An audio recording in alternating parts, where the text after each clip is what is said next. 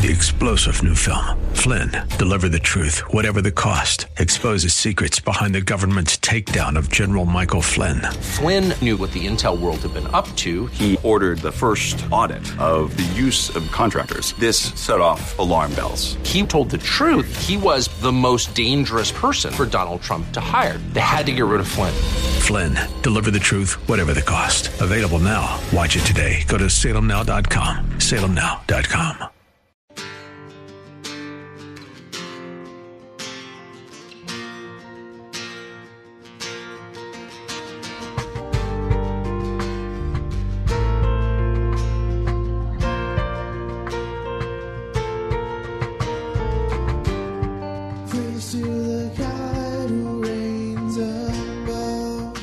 Hello, and welcome to In the Word, a ministry of Calvary Chapel of Orlando.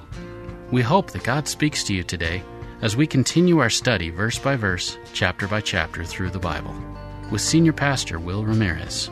Today, as we continue with our study in the book of Judges, the angel of the Lord appears to Samson's parents to announce his future birth and God's call on his life.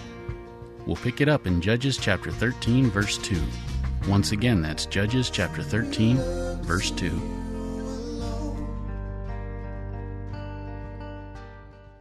Verse 2. And there was a certain man of Zorah, of the family of the Danites, whose name was Manoah, and his wife was barren and bare not. Now, since Israelites considered children a gift from God, they viewed barrenness as a mark of divine disfavor, like you were cursed by God. So in their mind, according to everyone, even God was against them.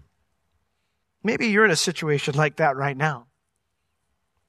You need to know, know that you know that you know. The Lord loves you. And He wants to speak truth and hope to you, just like He does to this hurting couple here. Now, it says, Behold, now you that are barren and bear not, you shall conceive and bear a son. This wasn't just for her own benefit. He will be for Israel's benefit. And therefore, they have the all-important task of raising him uniquely so that he can be the leader that Israel will need. And so in verse 4, he explains that calling that's upon this kid's life. Now therefore, beware, which means be careful, pay close attention, I pray you, and drink not wine nor strong drink, nor eat any unclean thing. Now, Israelis were not banned from drinking alcohol ever, but they were banned from eating unclean animals. So the fact that the angel had to mention this in addition to everything else he's going to say shows how far Israel had fallen during this period that they were eating unclean animals. It's funny, if you go to Israel, they do have some hogs that are in the wild, but given the fact that they are unclean animals to Israelites, to Jewish people, and also to Muslims, who are the primary large populations there, basically, you can find a dead pig on the road from time to time, and nobody touches them because they don't hurt them. Nobody uses them. Everyone's allowed to kill it if they see one, and then they just leave it there because it's unclean and no one wants to pollute themselves. So it's sad because this is a different Israel we're studying right here than even the one that lives today. They had these animals around, and they were eating them and interacting with them. So he reminds her, he says, none of that. Why? For lo, you shall conceive and bear a son, and he'll be unique. For no razor shall come upon his head, for the child shall be a Nazirite unto God from the womb. The word Nazirite, it means a consecrated one, a devoted one. The normal Nazirite vow is found in Numbers 6, verses 1 through 12. But the idea behind the Nazirite vow is a man or a woman would take this vow when they wanted to dedicate a period of time of their choosing. It wasn't like it had to be 3 months or 6 months. It was a time of their choosing to be set apart for the Lord. They would say, God, I'm giving you the next 2 weeks, or God, I'm giving you the next 3 months, or God, I'm giving you the next 6 months, or the next year. This could be for the purpose of serving God. Maybe you'd help out in the tabernacle or the temple later on. You could be for the purpose of serving the people around you, or just a purpose of getting away with the Lord to seek Him. But the point was, is you were dedicating a period of time to do that thing, that would be your main focus. And when you made that commitment, you made this vow to the Lord, it would come with 3 prohibitions. Number 1, you had a stricter diet. You could have no alcohol, nor could you eat any grapes. Number 2, you could not cut your hair. You had to just let it grow. And then number 3, You could have no contact with a dead body, even family. This was a time that was 100% dedicated to God. It cost you something. It cost you something on what you could partake of. It cost you your physical appearance, and it cost you in your physical proximity to those you loved if someone happened to pass away. So it was something people didn't just do randomly. It's interesting when we see in the New Testament where Paul talks about he had to stay somewhere because he had shaved his head because he had a vow. At the end of the vow, that's what you would do. You would cut off all your hair and you would present the hair to the Lord as a symbol of the offering of however long that was, the last 2 weeks or 3 months that you served him. And that you were saying, God, that was all because I love you. This child's vow would start at birth and last until his death. His entire existence would be consecrated, dedicated to one thing. And that's right here. For he shall begin to deliver Israel out of the hands of the Philistines. Now you say, why begin? The word there, begin, means to launch the rescue process.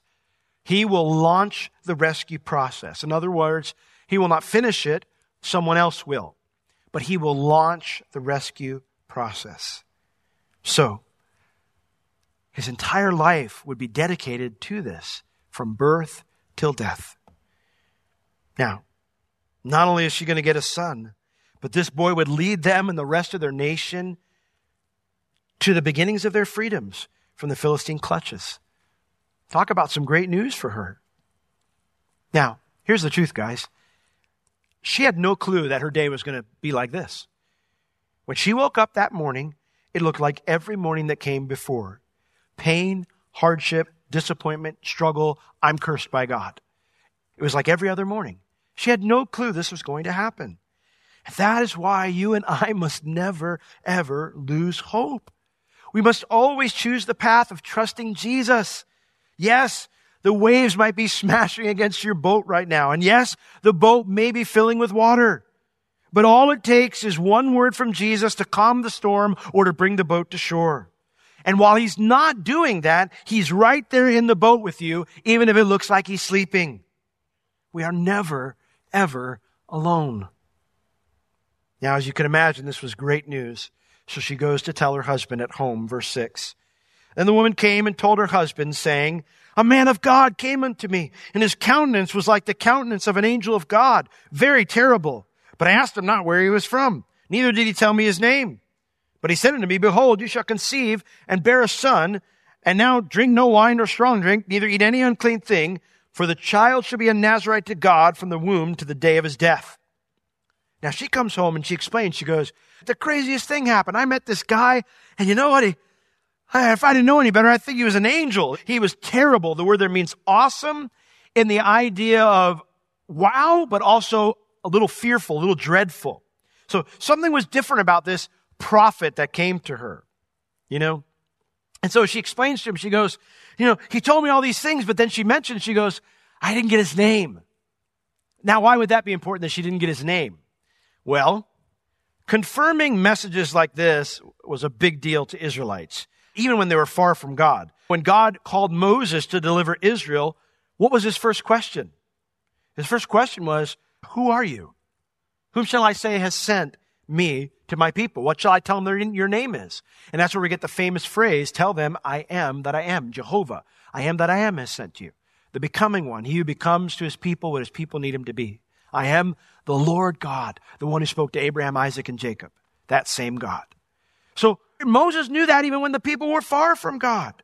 So it's only natural that her husband would want to somehow confirm this prophetic claim. Let's look him up. Is he a good one or is he a bad one? Oh, he's got 3-star rating. I don't know about this, honey.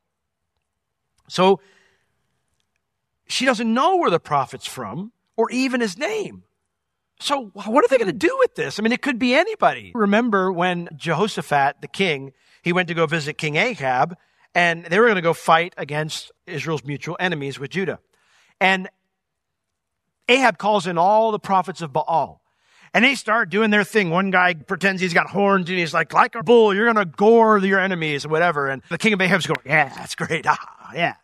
And King Jehoshaphat looks at me and goes, is there a prophet of the Lord here? Do you have anybody that was a prophet of the Lord? And Ahab, of course, goes, yeah, we have one, but everything he says to me is bad. I don't like him. He never has anything good to say to me. So what are they going to do? How do they know if this guy's good or not? Well, verse 8. Then Manoah entreated the Lord, and he said, O my Lord, let the man of God which you did send come again to us and teach us what we shall do unto the child that shall be born. You know, it's interesting. He could have ignored the situation. He could have just said, whatever, honey, He could have just said, well, if it happens, happens. He could have gotten angry like Jephthah. One more headache in my troubled life. But he didn't. He prayed. And ask you, is that your reaction when you don't know what to do with something God says? Do you seek him out? Well, what's even more awesome is what Manoah prays.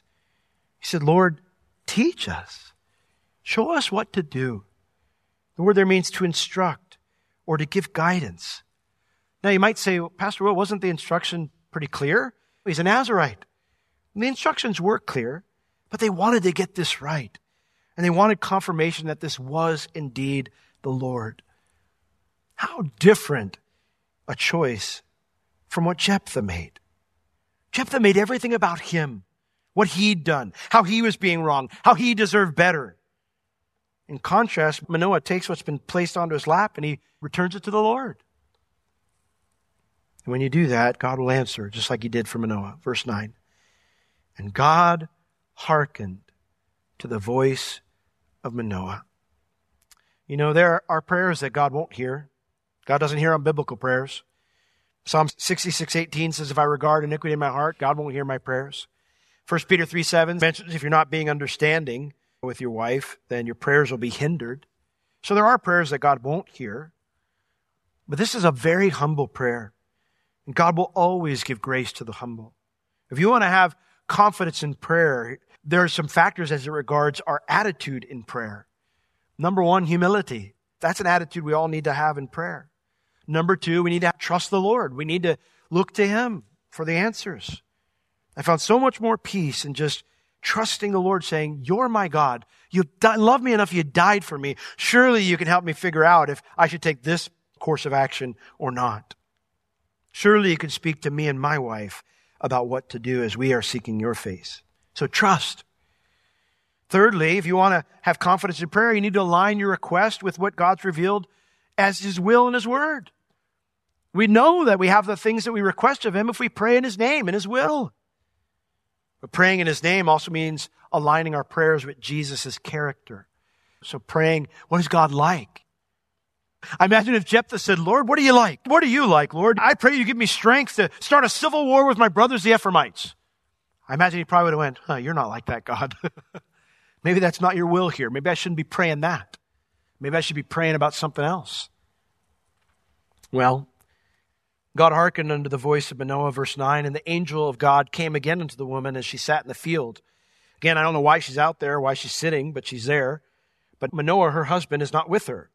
So the woman, she sees him coming, and she made haste and ran and reported it to her husband, and said unto him, behold, the man has appeared unto me that came unto me the other day. And so we see here, it says that Manoah arose and went after his wife and came to the man and said unto him, are you the man that spoke unto the woman? And he said, I am. So verse 12, Manoah said, now let your words come to pass. I love that. His first thing to the prophet is the same exact thing that Mary said to Gabriel when she told him she was going to give birth to the Messiah. I'm okay with whatever you want, God. So before they do anything, they just say, now let your words come to pass. Or whatever you say, I will do it. There are many times you read in your Bible, or maybe you hear a teaching from me or someone else, and you hear it and you go, I really don't want to do that. It is crucial to start off your time with the Lord. You know, your time when you come to church or you're listening online, and before you even get there to say, God, whatever you say, I'm committing right now to do it, whatever it is. I can tell you that is almost always the hardest prayer for me to pray.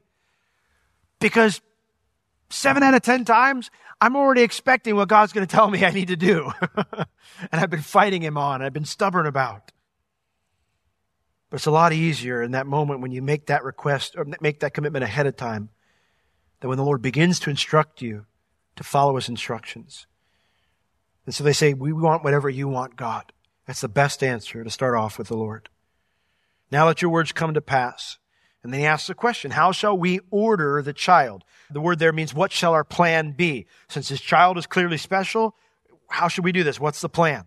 And how shall we do unto him? What will his work be? So in other words, what's the plan for us?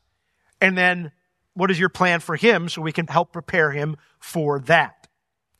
And so the angel already answered both of those questions at the first meeting with his wife, but he repeats it here for Manoah's benefit. Verse 13. And the angel of the Lord said unto Manoah, of all that I said unto the woman, let her beware.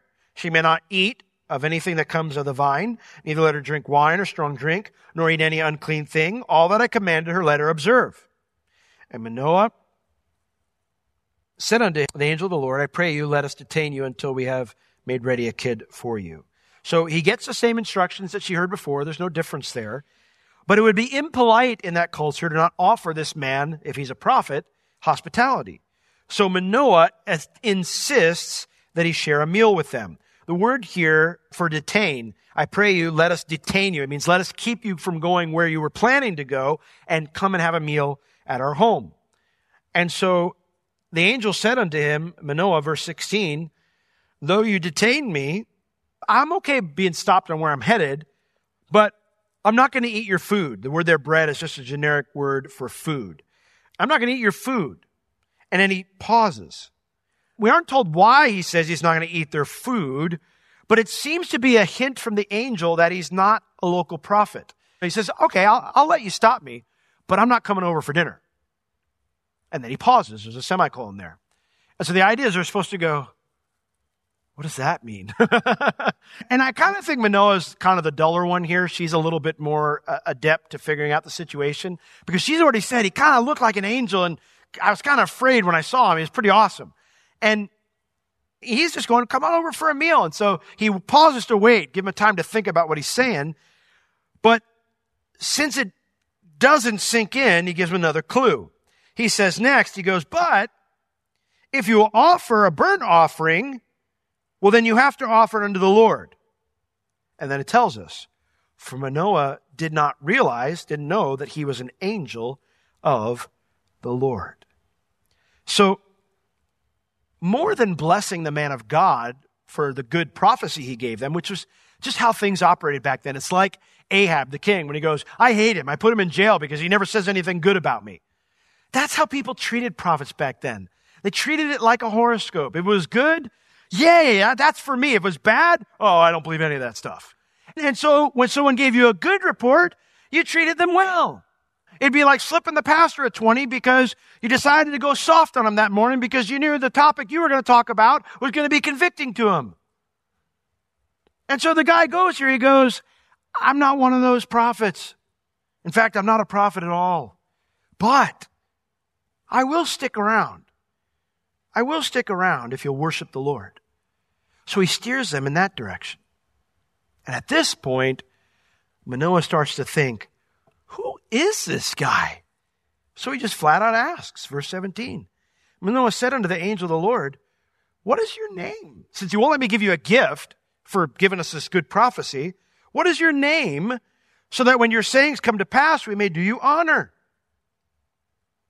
And the angel of the Lord said unto him, why askest thou thus after my name, seeing it is secret? The word there, secret, means that which is too wonderful to comprehend. That's interesting. God responds this way 2 other times in Scripture. In Genesis 32:29, when the Lord's wrestling with Jacob, at the very end, before the Lord leaves, Jacob says, what's your name? And I know it didn't probably happen this way, but I always see it this way. The Lord looks at him and goes, really? You don't know who I am? And he basically tells me, he goes, why are you asking my name? You already know who I am. A similar situation is in the New Testament. When the rich young ruler comes up to Jesus and he goes, good master, what must I do to inherit eternal life? And the first thing Jesus says to him, he goes, hold on. Why do you call me good? Only God's good. You recognize something about me that's unique, and I'm not just another dude, I'm not just another guy? That's what he says to him. He's trying to get his attention. And the angel says the same exact thing here.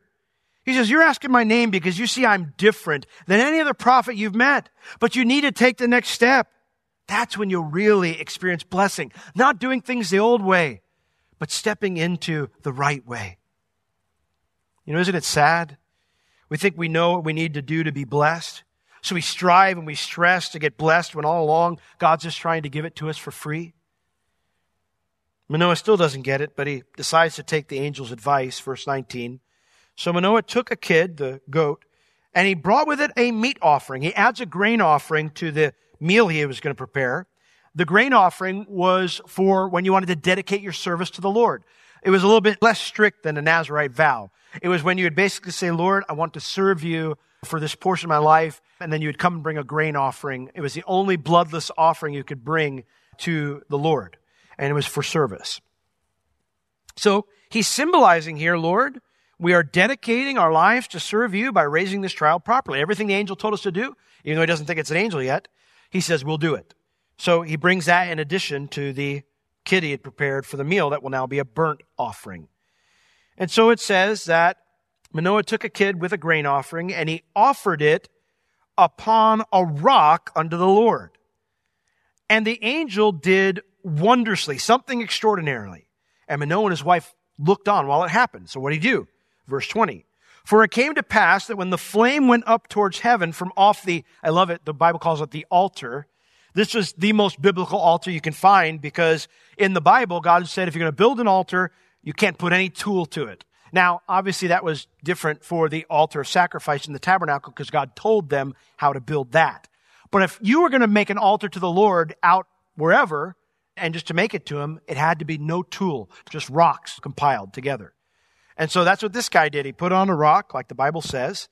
And it says that as the flame was going up to burn the meat off the rock there, whatever he'd put the barbecue there on the rock, it says that the angel of the Lord ascended in the flame up to heaven through the flame in the altar. And Manoah and his wife looked on it and fell on their faces to the ground. Because now they get it.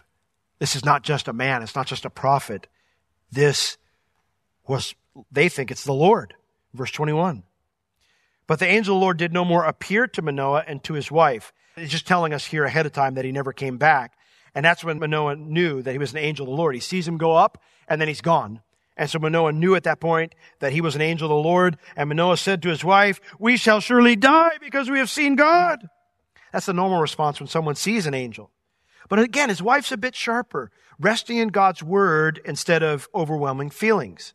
Because she says unto him, if the Lord were pleased to kill us, he would not have received the burnt offering and the grain offering at our hands. Another point I want to make. Neither would he have showed us all these things, nor would as at this time have told us such things as these. In other words, if the Lord wanted to kill us, he wouldn't have accepted your offering. And number two, he would have never told us that we have a job to do to raise a child. We can't do that if we're dead. The angel's message required them to raise a child, therefore killing them can't be God's plan. And this is why we have to know God's word. It dispels powerful fears and it corrects wrong ideas about God. So we need to spend time learning God's word so we can know it. But in closing, two paths. Jephthah, he chose to take matters into his own hands. Samson's parents sought the Lord for what to do. Jephthah escalated the problem. Samson's parents sought to worship. Even though they were ignorant on some issues, they sought to worship. So you can't say, well, Jephthah, he had a rough life and he wasn't spiritual.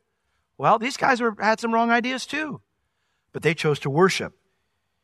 The other judges we saw that followed Jephthah, they sought to build their own kingdom. But Samson's parents submitted to the King of Kings. So which path will you choose? Choose this one, the one that Samson's parents chose. Let's pray. Lord, we thank you for your word because it's living, powerful, sharper than any two-edged sword. And Lord, we need it, especially in these times, Lord. We are living in a time of crises, much like Samson's parents were, Manoah and his wife. Much like Jephthah was. His whole life seemed to be one of crises. But Lord, we see two very different reactions to those crises. Lord, we want to be those who make the choice to go down the path, not that Jephthah went, but the path that Samson's parents took, to trust you, to obey you, to seek you, to worship you, and to submit to you, the King of Kings. And we pray, Lord, that you would cause us to prosper during this time, to grow spiritually, not to become weaker spiritually. Lord, to abound in love to one another and to abound in love, Lord, towards our neighbor. To be salt and light in a world that desperately needs your truth and your grace. In Jesus' name we pray. Amen. This has been In the Word with Pastor Will Ramirez, a ministry of Calvary Chapel of Orlando.